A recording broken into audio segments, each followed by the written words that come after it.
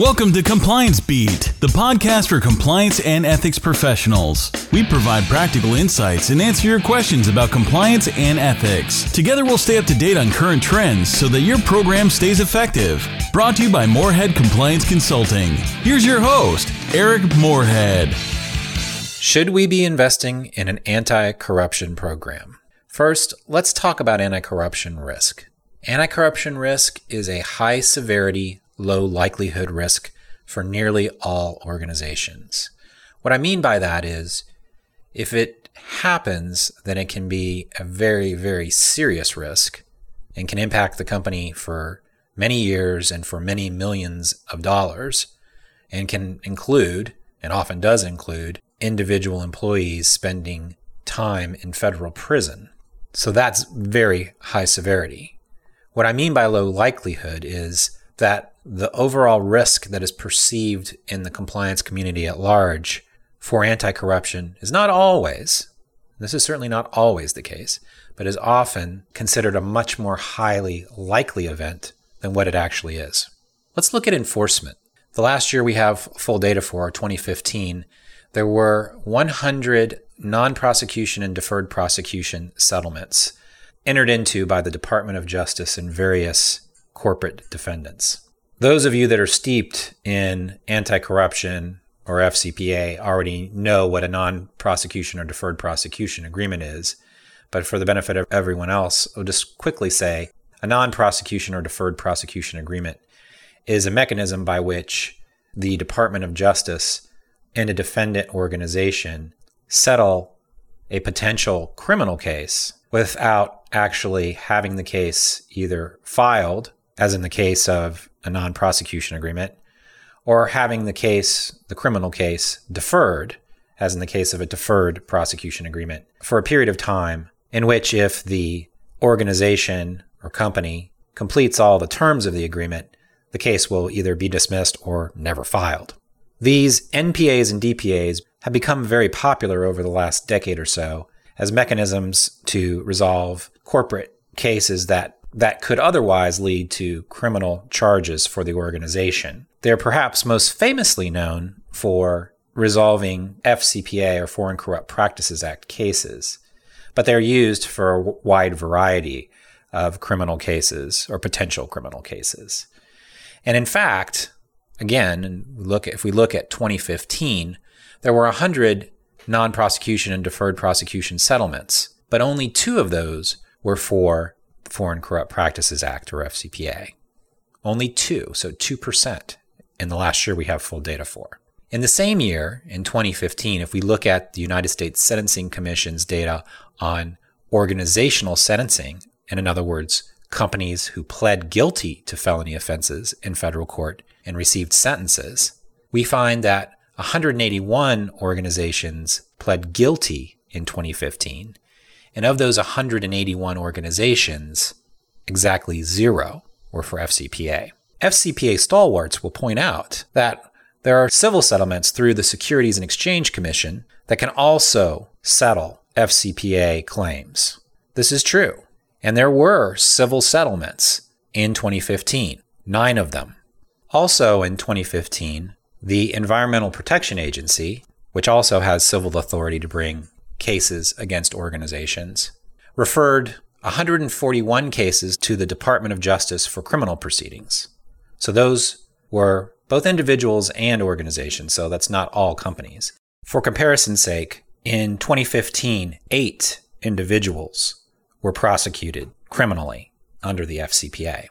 Looking back at civil cases on the enforcement side for the Environmental Protection Agency, we see that 132 civil judicial enforcement cases were concluded, and over 1,400 administrative cases were concluded. I provide all this data not to suggest that somehow environmental enforcement is being overlooked, or that environmental enforcement is more important to your organization than anti-corruption. The whole point here is to understand that there is data to look at, both externally and internally.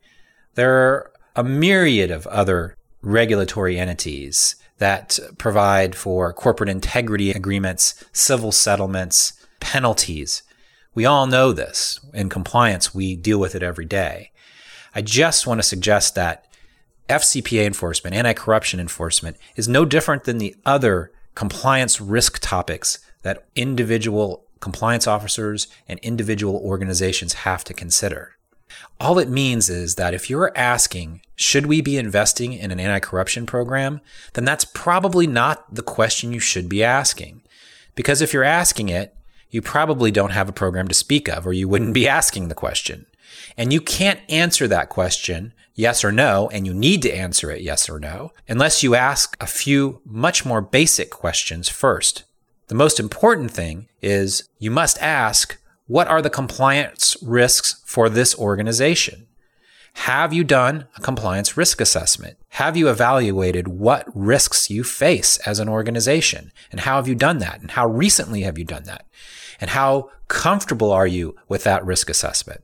And then the second question that you have to ask before you get to a specific question about anti-corruption or any particular risk topic is, what are we doing about those risks? What's in place to address those risks at this point? Again, none of this is to rail against FCPA or anti-corruption as a non-issue. It's an important issue, and I understand this as well as anyone does. Over 10 years ago, I stood next to a man sentenced to 63 months in federal prison for violating the Foreign Corrupt Practices Act.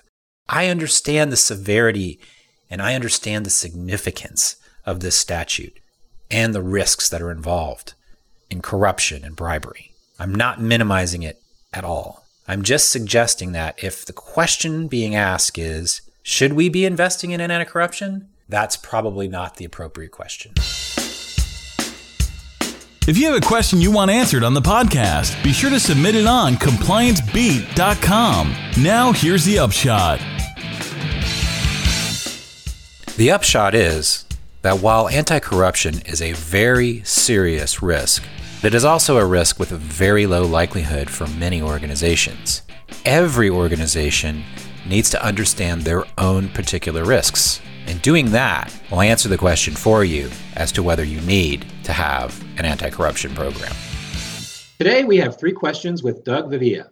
Doug is VP of International Insurance Compliance at Prudential Financial and is a member of Prudential's International Insurance Compliance team, where he supports the activities of Prudential's Japanese businesses, Prudential of Japan, Gibraltar Life, and Prudential Gibraltar Financial. He oversees international insurance efforts in conducting third-party anti-bribery corruption due diligence and is a member of Prudential's Enterprise FCPA Advisory Committee. Doug previously spent 22 years in the FBI, where he supervised investigations of FCPA, corruption, securities fraud, and other financial crimes. He was responsible for the identification of risks specific to these programs and development of operational programs to mitigate those risks. Doug is frequently a speaker and panelist at numerous domestic and international corruption, compliance, AML, and financial crimes training events. He is also a graduate of Clarkson University with a PhD in chemistry. Welcome, Doug. Hello. Can you talk about your career journey? How did you end up in your current role? I'm happy to. I'll start in reverse order. As you mentioned, I have a background in chemistry and started my professional career as a research chemist working for Big Pharma. At some point in time there, I had somewhat of a Walter Mitty moment and decided that I wanted to do public service and ended up in the FBI. And while that all seems to be somewhat unrelated, I'd like to think that the skill sets that you acquire pursuing a high-level degree in one of the physical sciences prepares you to be a good problem solver and good analytical thinker, and that worked very well in my timeline in the FBI and is also a critical skill for compliance professionals. The value of the FBI in the particular experience that I had was that it really was working kind of like the enforcement side of compliance. You know, when you spend most of my career doing anti-bribery, anti-corruption investigations of both domestic officials and then FCPA-related matters, it provides a level of insight to many of the challenges that we deal with in compliance today.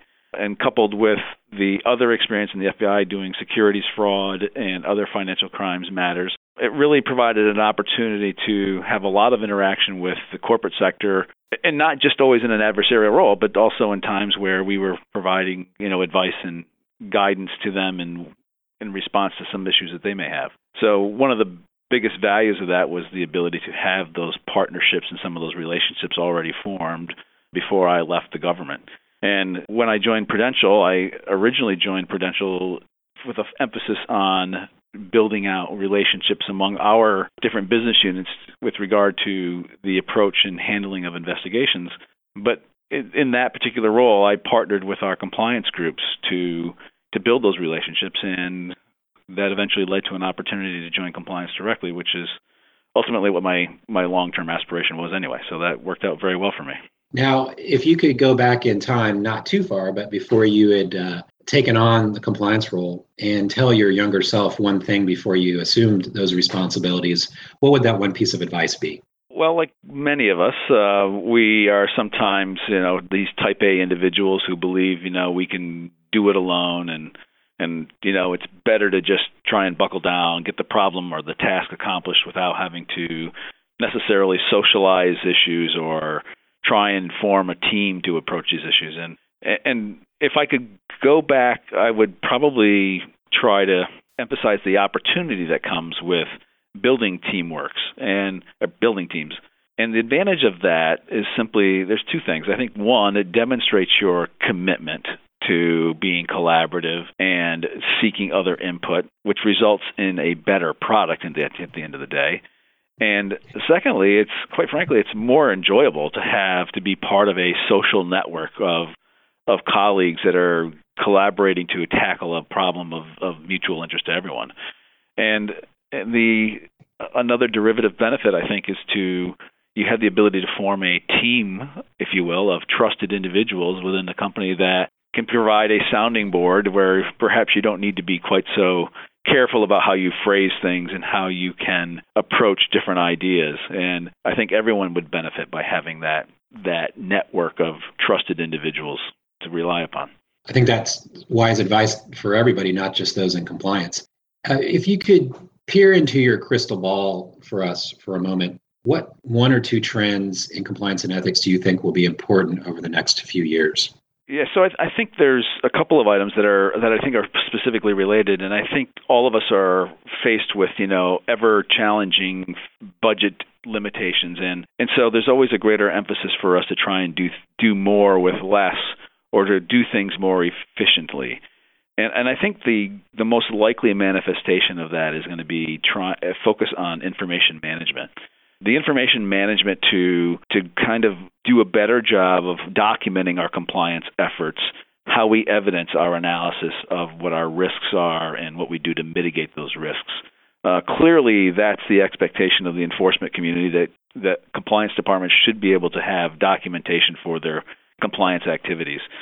But beyond that, I think there's an opportunity for us to use information better to be a bit more predictive in our compliance focus, or at least more targeted, to better utilize information that helps us manage risks, both changes in current state that could be predictive of the emerging compliance risks, or ways in which we can better manage current risk. And I think the value of having access to more and more relevant information will be the emphasis for a lot of compliance programs as we evolve over the very near term. Well, Doug, thanks for joining us today, and thanks for answering our 3 questions. My pleasure. Thanks for listening to Compliance Beat. Check out our website, compliancebeat.com. This podcast is brought to you by Moorhead Compliance Consulting. Be sure to check us out at moorheadconsulting.com.